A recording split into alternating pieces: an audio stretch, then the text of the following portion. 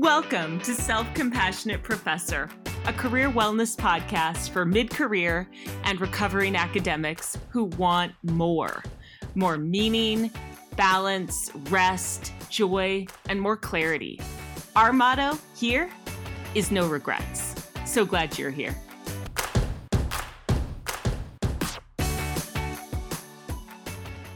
This is episode 155. And I'm Danielle Delamar. Hello. Thank you so much for joining our conversation today. I'm talking to Corona Pritchard, human resources consultant and executive coach. Corona, how's it going? So good to be here. Thank you so much, Danielle. Oh my gosh, it's my pleasure. And because your being here fulfills so many little strands of conversation that we have on the podcast, from like career pivots to career wellness to, how to engage with colleagues at work and HR people at work. So there's so many things that that are really relevant to my audience that you're bringing to the conversation. So thank you for being here. I'm available for all of that. Super excited. Yay! You tell me how this feels, but it feels like maybe we start with sort of your burnout story and how that led to a career pivot. How does that feel to you to start talking there? Absolutely. Okay. Yeah. I'm happy to just kind of dive in and talk about how I got here. What was the journey that I went on? I got my master's degree in social work when I was in my mid-20s and practiced clinically for 6-7 years. I worked in really hard clinical environments, first with adults with serious mental illness, and then with veterans struggling with homelessness and substance use disorders. And I ran big clinical teams. The last clinical team I ran had 20 clinicians, some peer support folks, and we served 500 veterans and their families every year. So it's just a massive operation. But a couple of things happened. One was I started to get fried a bit. I could tell because my patience for the work, my ability to think clearly about big decisions or crisis situations was starting to get away from me a bit. It was starting to feel more gray. Or foggy, perhaps is a word I could use. But what I realized was that what was really burning me out was not the clinical work. It was the lack of support I had as a leader. And it was the organizational dysfunction that made doing my job so hard and made me feel like I could work myself to the bone and it was never going to be quite right. I'll give an example. Towards the end of my time with at the VA, and I should say there's amazing folks at the VA, and I don't want this to in any way be a condemnation of the incredible work that whole community does. This was just my experience.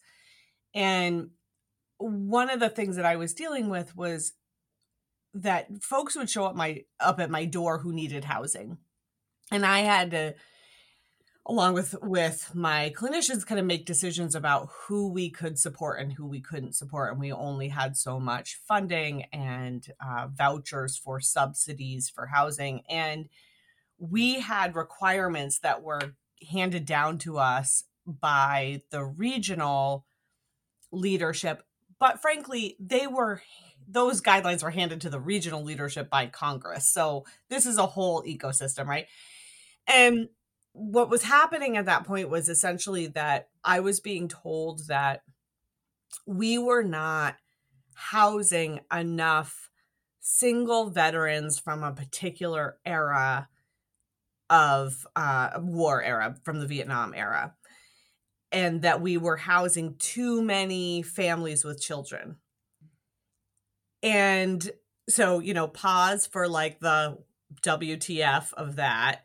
Right. And the argument I kept trying to make was, if you look at our specific context, we have plenty of options for a single veteran for temporary housing to hold them over. And regionally, we have no options for families.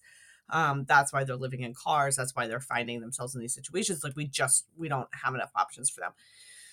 But long story short, I was still called out for this in a leadership meeting and in kind of a public way. And I just went to my car and cried. And I left that job 6 weeks later. And through that whole discernment process, when I was thinking about what about the organization I wanted to fix, like what would have made my work as a clinician in a high stress environment sustainable from a support perspective, I really came to a place of wanting to explore a career in human resources and organization development. And organization development is really about assessing and intervening in organizational issues.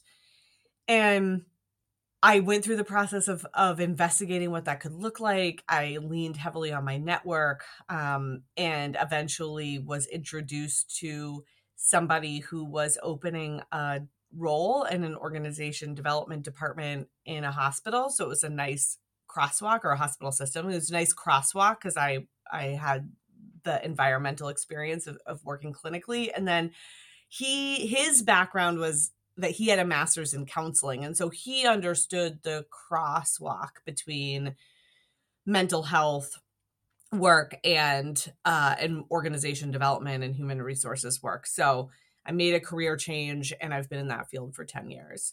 And I still believe my original hypothesis to be true, that humans can manage and find resilience through tremendously stressful circumstances if they work in a healthy context.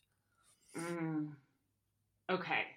So one thing, I have a few questions, but one thing that's striking me is that here you are, you go through this sort of crisis moment at work. You go to your car, you cry, you leave 6 weeks later, and the way you sort of talk about it is, look, I figured out what I wanted to do, what it would look like. I networked, and I eventually found what I needed. And there are a lot of people who listen to the podcast who are wanting to make a career pivot. Not everyone, but many. And the way you described it sounded very simple. I know it wasn't as simple as it comes out as in a conversation like this. So I'm wondering, what was the sort of hardest part in that journey out? Even though you knew it was the right place to be and you're still feeling confirmed that you made the right decision, what was the hardest part, and how did you sort of get yourself through it? Yeah, in many ways, the hardest part came when I actually made the switch. So you would have thought it would be the process of finding the right role or the avenue. And that did take, realistically, that whole arc was a year of kind of going through the discernment of what I wanted to do, really investing in the networking process, being willing and to lean on my network and ask for introductions, then having this role open with someone I had met through that process, going through that process, right? Like all of that really took a year. And then I actually land in a human resources department in a hospital system. And what I realized was that so much of my identity was wrapped up in being a clinician or working in a certain context or being the person that managed a certain type of emergency. And that was no longer my role. Mm. And I've used this analogy before. I kind of showed up in like this very corporate context, and I was probably like 3 days in, and I was going to get my lunch out of the fridge in the communal area. And a woman who also worked there was just making friendly chat with me, and it just kept talking about how full the refrigerator was and why was it so full and what was going on in the office that it was so full. And I was like, oh my God, like, what are we talking about? Like, I just left this context where all day I'm triaging crisis. And we had a lot of death. We had a lot, true emergencies. And I'm like, I don't know that I can develop enthusiasm for the conversation about the fullness of the communal fridge. And I had this feeling of like, I had been driving down the highway at 80 miles an hour and somebody pulled the emergency brake. That was how that felt to me, that context shift. Just so jolting. Yes, so jolting, so disorienting. And when you identify as somebody who drives 80 miles an hour, finding your footing and a different pace in a different context is actually really hard, even if it's what you want.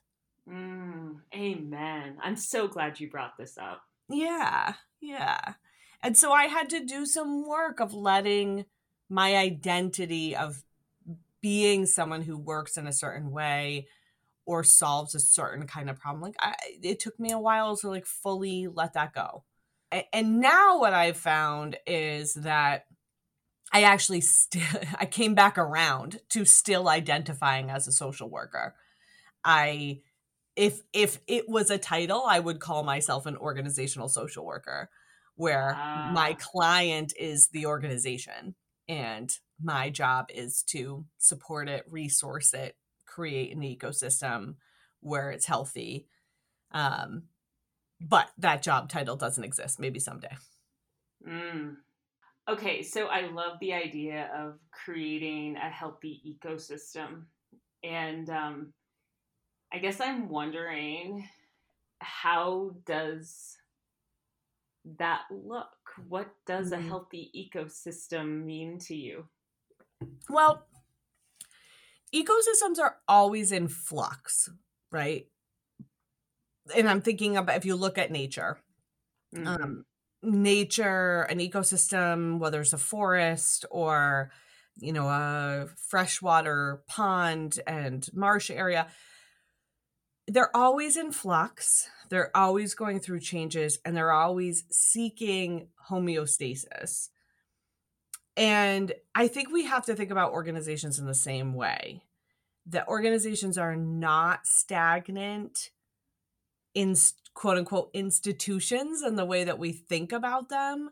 They are ever changing, flowing, moving, and therefore creating human agility within them is the most important thing that we can do for long-term viability.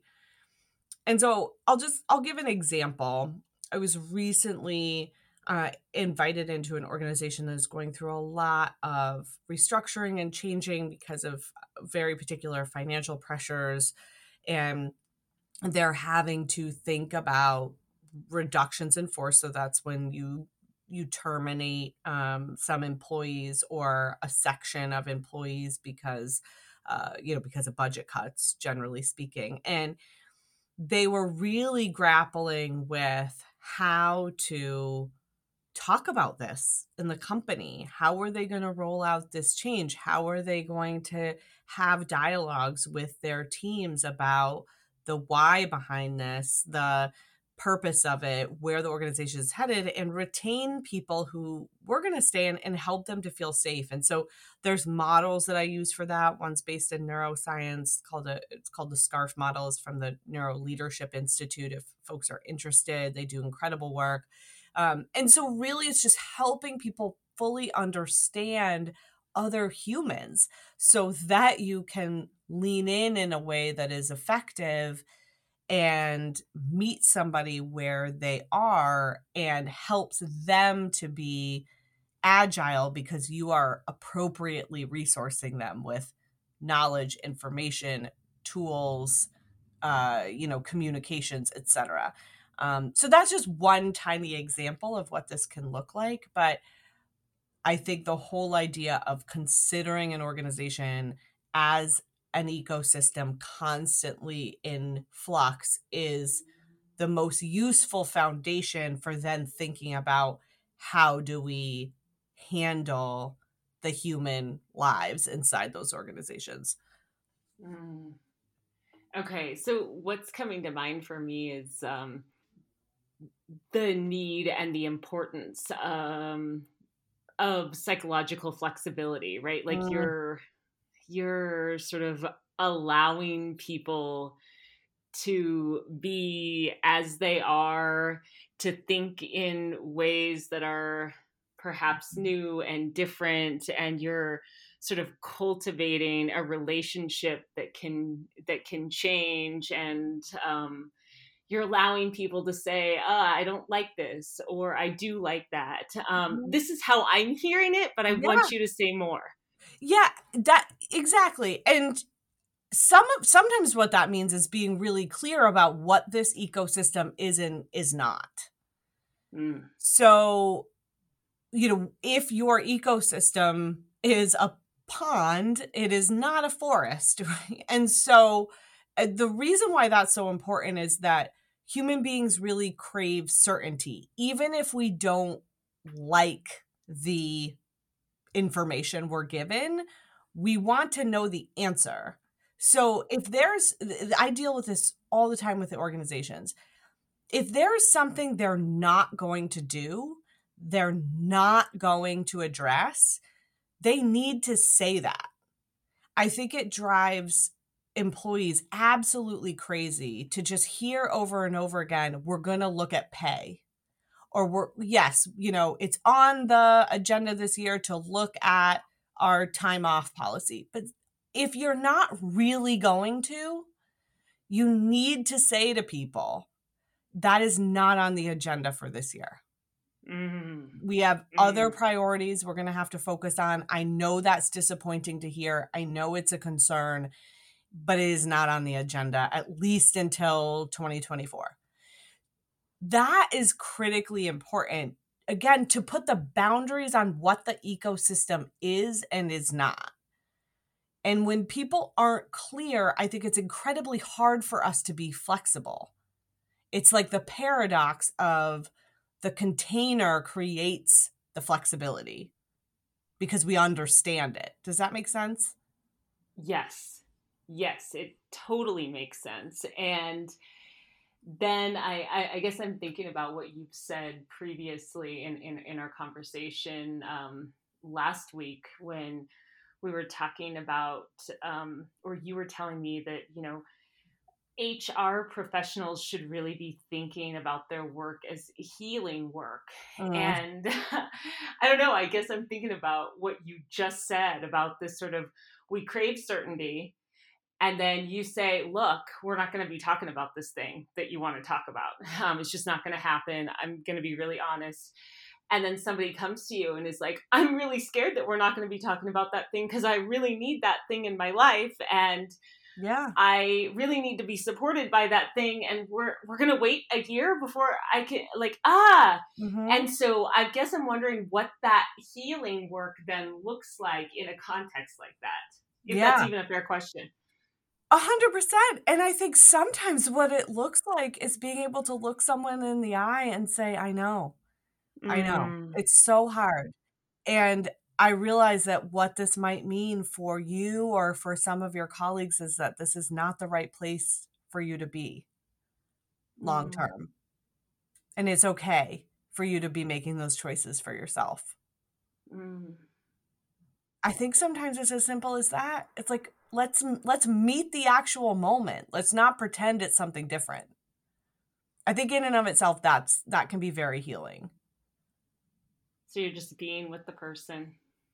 Yeah. You're sort of metaphorically holding their hands, holding space for them, letting them express what's on their mind, and then giving them sort of permission to freely act in a way that is going to support their own wellness. Exactly. Yeah. And really being super clear on where the organization might be letting them down, and letting that, not trying to scramble to pretend that isn't real. There's no organization that's going to meet everybody's needs. There's no institution that's going to meet everybody's needs. There's no context that's going to be right for everybody. And that's super hard. It's super hard to disappoint people. It's super hard to look at something that's really important and valuable and aligned potentially with values, and still we just can't do anything about it this year or next year, right? Totally. So I think it's really about being with what is. Okay. I love that, being with what is. And I'm thinking about I'm thinking about when someone might be thinking, wow, this institution's really not meeting my needs. I think I have to leave. Is there sort of a framework that you use for helping people to think through whether an institution is meeting needs or not?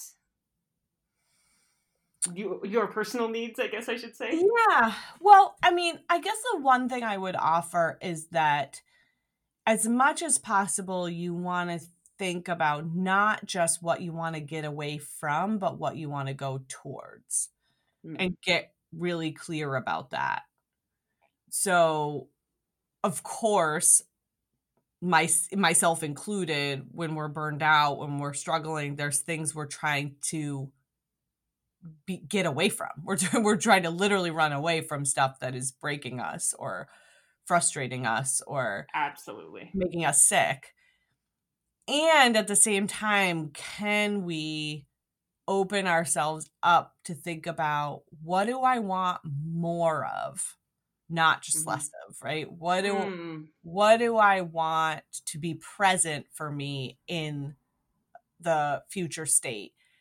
I just think, generally speaking, that's a healthier place to vision from, to imagine. So for me, I really wanted to solve a different problem. I wanted an opportunity to be solving organizational and cultural problems at a larger level. Like, I knew that's what I was going towards. And I was trying to move away from solving crises on the ground floor and working in an organizational context where I was not part of any of those discussions or solutions.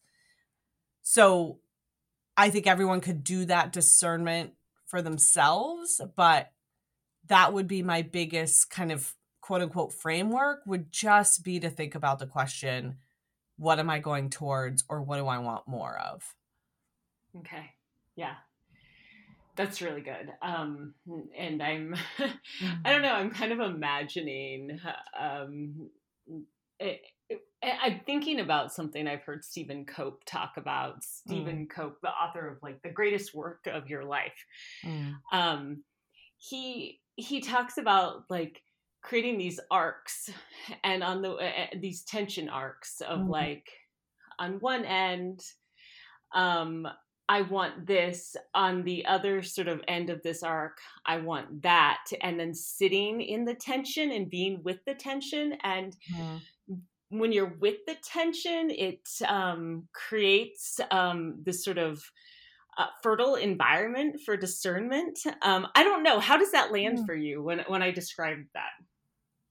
Yeah, I think that's interesting. I mean, that makes a ton of sense to me. I think anytime maybe that's the antidote for is the kind of over imagining of a perfect Mm, future state, right?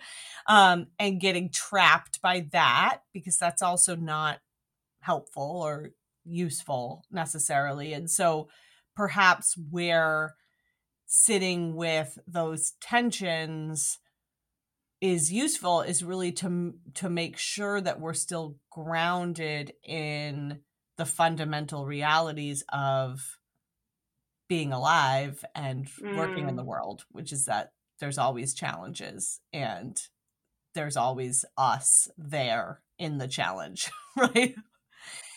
mm-hmm. I am just really struck by you saying grounded in being alive. This is just Mhm. something I've been thinking a lot about lately because I'm one of those people who can just run toward the vision and run fast and Mm, furiously and forget about like what's in my everyday experience. Like my sure. kids then become this sort of distraction, like, oh God, I have to deal with them. But really, I'm trying to run that way. Mhm. Or I remember when I was an academic, it was like trying to get this paper written, and that's what's most important, and I'm running that way. But I was meeting with students in the classroom every single day of the week, or most days of the week. And those experiences could have been really grounding for me. I let Yeah. them be grounding for me. But instead, I was trying to get away from them. I was dodging them. I was like annoyed that I had to be there and all of that. And so when you say grounded in being alive, that's a really important piece of all of this that really lands for me in a Yeah. with a lot of truth right now. And Yeah. anything you want to say to that, you don't have to, of Yeah, course. I mean, so I've been in my own spiritual and personal development work over the last couple of years. Something that has just served me really, really well is to really learn on a cellular level that there is nothing, quote unquote, out there. There is not a time when I'm going to arrive at anything. There is not a moment where I'm going to look at everything in my life and say, well, I did it. It's all set now. Like, it's not coming. It's not Mhm, coming. And mhm. so all I have is the opportunity to think about how can I make my life as juicy and fun and alive, to come back to that word, Mhm. right now in whatever I'm doing, wherever I am. Some days this comes really easily to me. Other days it's a huge challenge and eh, you know, it's a constant reminder for myself, um but that grounded in aliveness for me is about divorcing ourselves from the idea of ever arriving anywhere. So I guess my question for you, because this is another thing I've been thinking a lot about lately, do you have a practice or Mm, a number of practices, any yeah. examples you might give us that bring you back to that knowing when you're having a hard day? Yeah. Yes, I there's a lot of things that I do. If folks haven't read it, maybe you've talked about it on your podcast before, but the book Burnout: Unlocking the Secrets of the Stress Cycle Mm-hmm. is brilliant. Yes. So I do a lot of the things that are in that book that really are super small things. I dance like every day, put on a ridiculous, Pink song or whatever, and have a dance party with myself or the kids.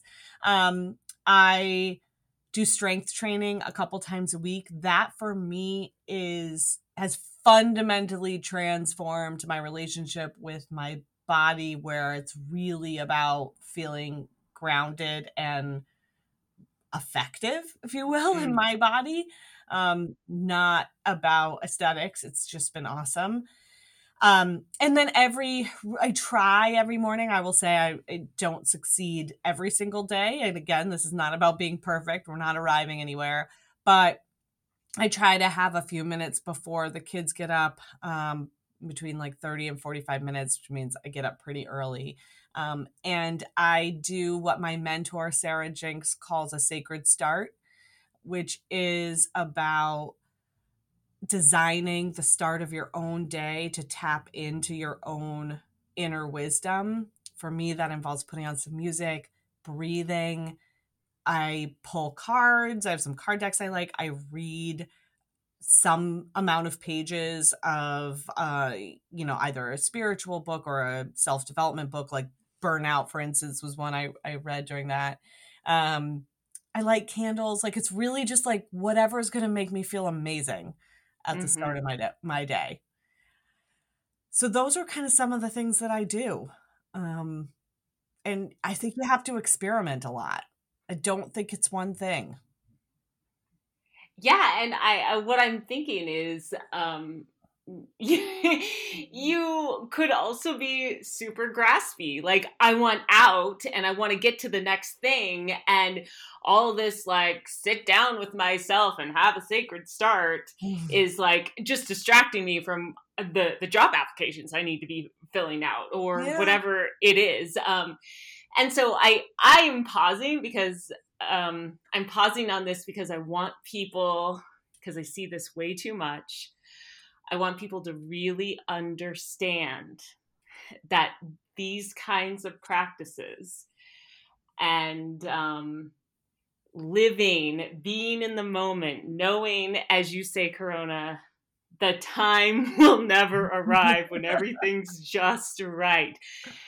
Just letting people who feel like they're really grasping for the right path, really grasping for the next step, for the next thing, to slow down, pause, breathe through it, calm your nervous system, dance, do all the stuff. I just feel like it's really important to pause and let people notice if they are in that state.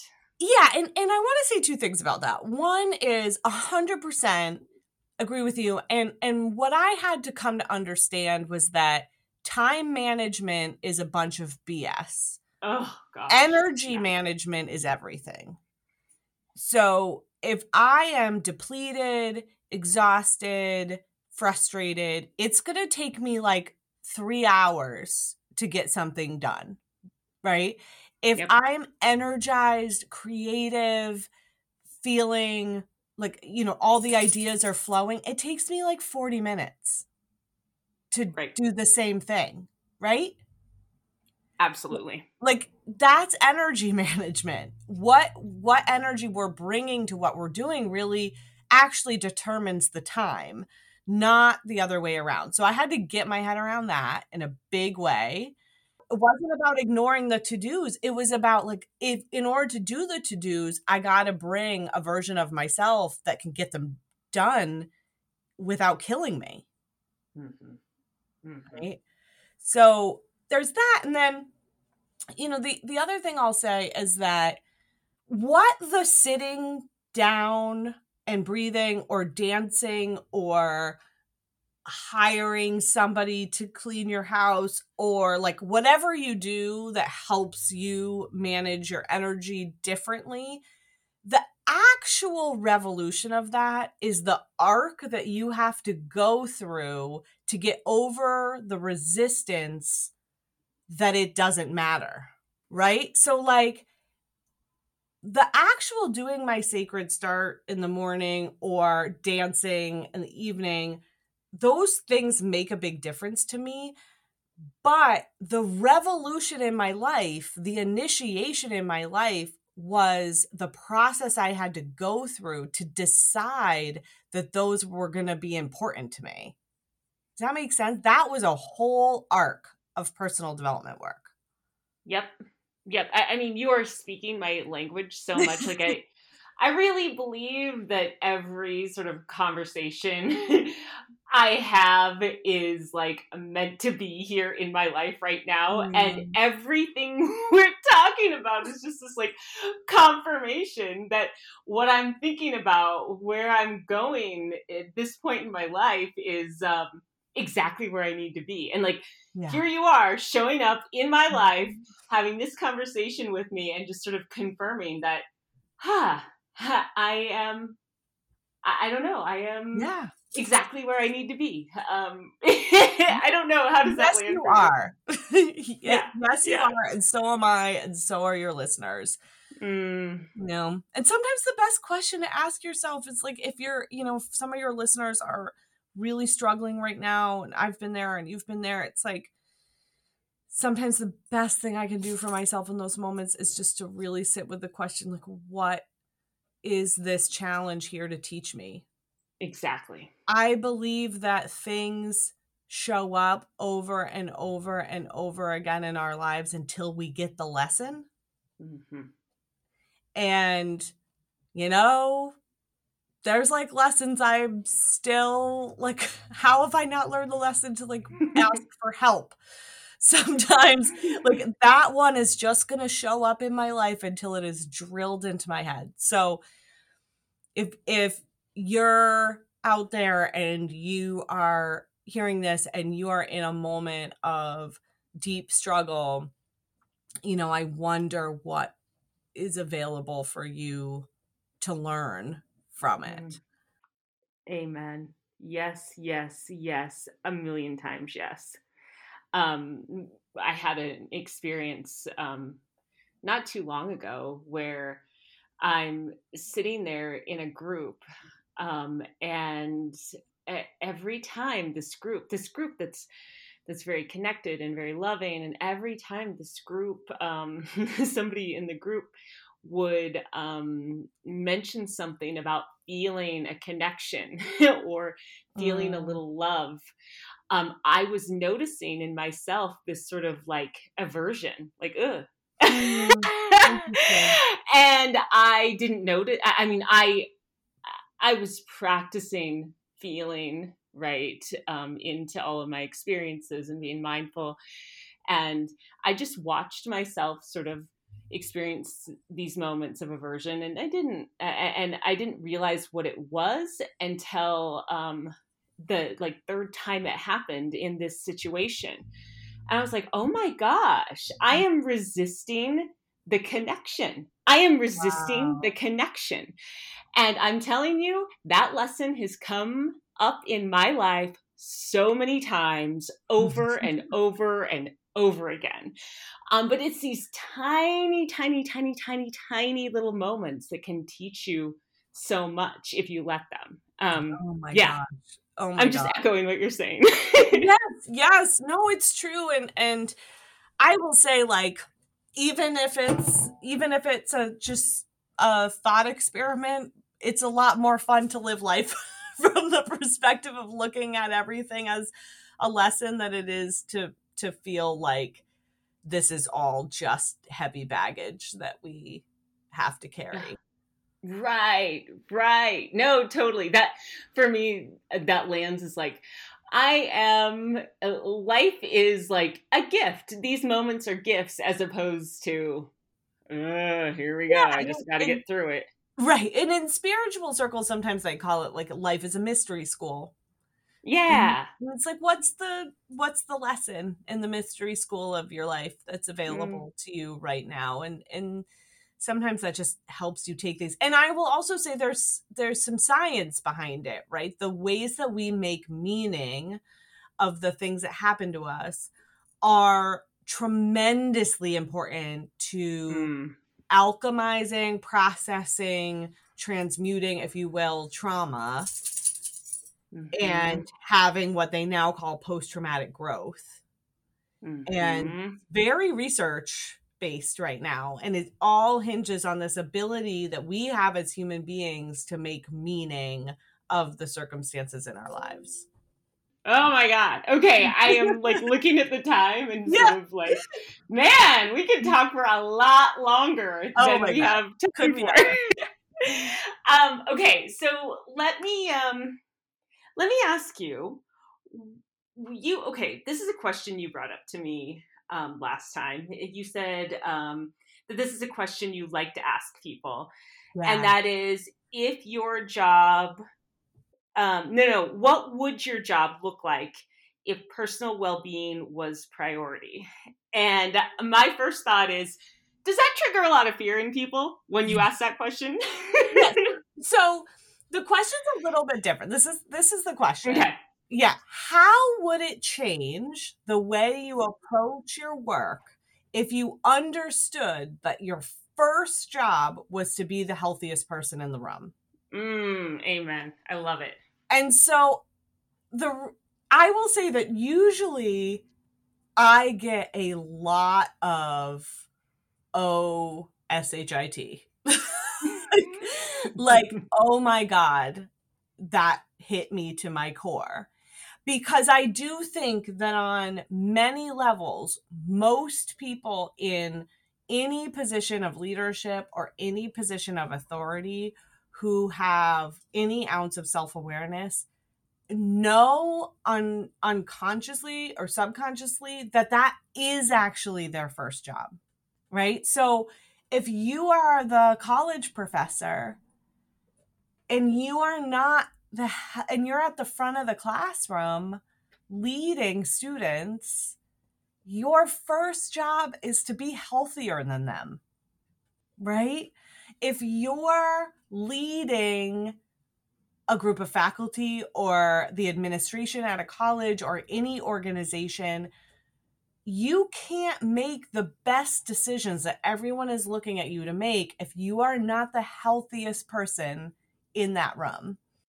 And I ask this question of HR professionals a lot because I also think it's our job that when people come to us in crisis, and if we are not healthier than them, and I don't mean that in a, in a sort of judgmental way, I just mean if we are not attending to ourselves 10 times to the extent that we would expect them to be, then how can we be credible? How can we be doing what's asked of us? So good. I'm so glad you restated the question in the way that it actually was articulated. Yeah. Well, it's taken me a while to formulate the question in the way that I intended, because it's really sort of more than anything like about an energy. People can sense from you right away if they sit across from you, particularly if you're in a position of authority, and as human beings we're very tuned in to how the people in authority in our lives are doing. And when you're sitting with someone who's in a position of authority who is burnt out, exhausted, frustrated, mad, I think 95% of people pick up on it right away without the person having to say much of anything. And you lose credibility when it's obvious to that person that your authority or your expertise is coming for the ride with your depletion, exhaustion, burnout, and frustration. Oh gosh, the words are just hanging on me. Like, wow, that was really powerful. Okay. Yeah, and so I think it's just meant as a rhetorical question, right? I don't actually ask people to really answer it for me very much of the time. Often I just bring it to a conversation to say, like, think about this, right? Yeah. Here's something to ponder. What would change for you if you understood that was your first job, was to be the healthiest person in the room? And then we all have to answer that for ourselves. So, for us, it's about for me, it's some of those practices. And I know you have spiritual practices and meditation practices. And for somebody else, it's going to be, hiking or particular hobbies or fixing certain relationships, or, there's so many ways to be in that game. I don't believe I have to answer that question for anyone. We're all resourceful and creative and whole, but the idea is like, get in the game of your well-being and people will see it. Get in the game of your well-being. I love it. Okay, Corona, because we're basically out of time, I want you, well, one, I'm going to ask you how people can reach you in a second, but Yeah. I would like to ask you if there's anything you want to make sure you say to sort of complete our conversation. Yeah, I mean, I guess I would just say, if you are someone who's listening, who's in burnout, I just want to say that I see you and your life can be really beautiful and it can take a lot less time than you think to get there. So that's all. And folks can reach me in a few different ways. I have a company dedicated to doing well-being and holistic development work with HR professionals. This is a newly launched project called Resourced HR. There's also coronapritchard.com. I'm on Instagram as Corona Pritchard, LinkedIn, also Corona Pritchard. So come find me. I would love to hear from anyone who wants to chat. Awesome. Corona, it was such a pleasure. Thank you so Oh much my for gosh. this conversation. How So much fun. I could talk for 3 more hours. Thank you so much. Thank you so much for listening to Self-Compassionate Professor. This normally would be the time I tell you where you can follow me on social media, but I'm mostly quitting social media. It's the self-compassionate thing to do. I'm still on LinkedIn, but I rarely post. So don't follow me. Send me a connection request and send me a message. And as always, you can schedule a 20-minute consult at selfcompassionateprofessor.com. And I'm sending a wish that you too will do the self-compassionate thing, whatever that is for you. Take care.